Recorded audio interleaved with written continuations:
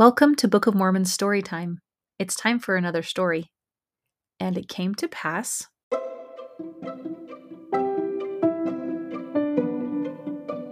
There once was a man named Nephi.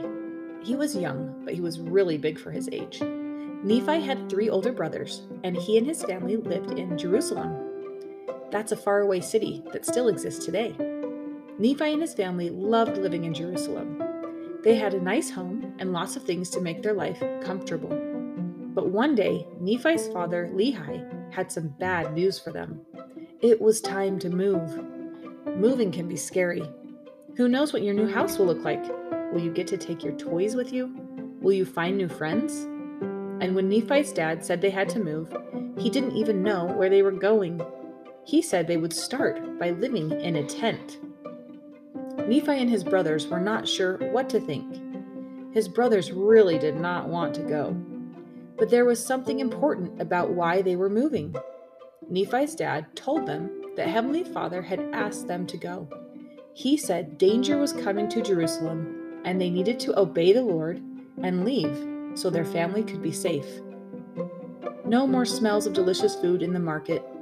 No more sounds of people and animals and friends. No more colorful sights and buildings.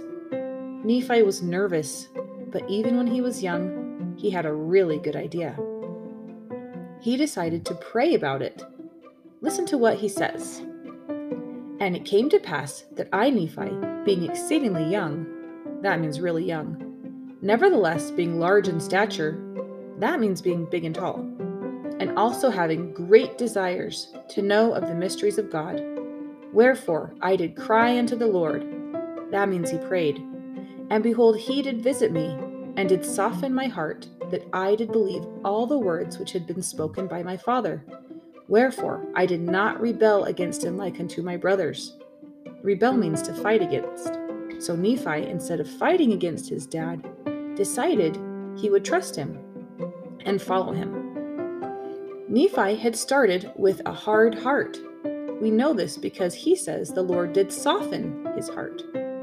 He wanted to say no to his dad at the beginning.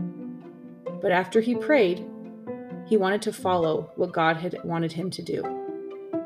Nephi prayed because even more than saying no to his dad, he wanted to know first what God wanted his family to do. This is an awesome beginning of the story of Nephi. This is where we see him gain a testimony. With this testimony of God, he does amazing things, like going undercover to save the scriptures, building a boat with his hands, and making his own bow to hunt food in the forest to save his starving family. Think about what you want to know. Nephi wrote down his story so all of us could see exactly what to do when we have a question for Heavenly Father. We can pray. We can find out what God wants us to do. We can know if what our parents are telling us to do is right. We can believe in God just like Nephi did and learn to follow his commandments.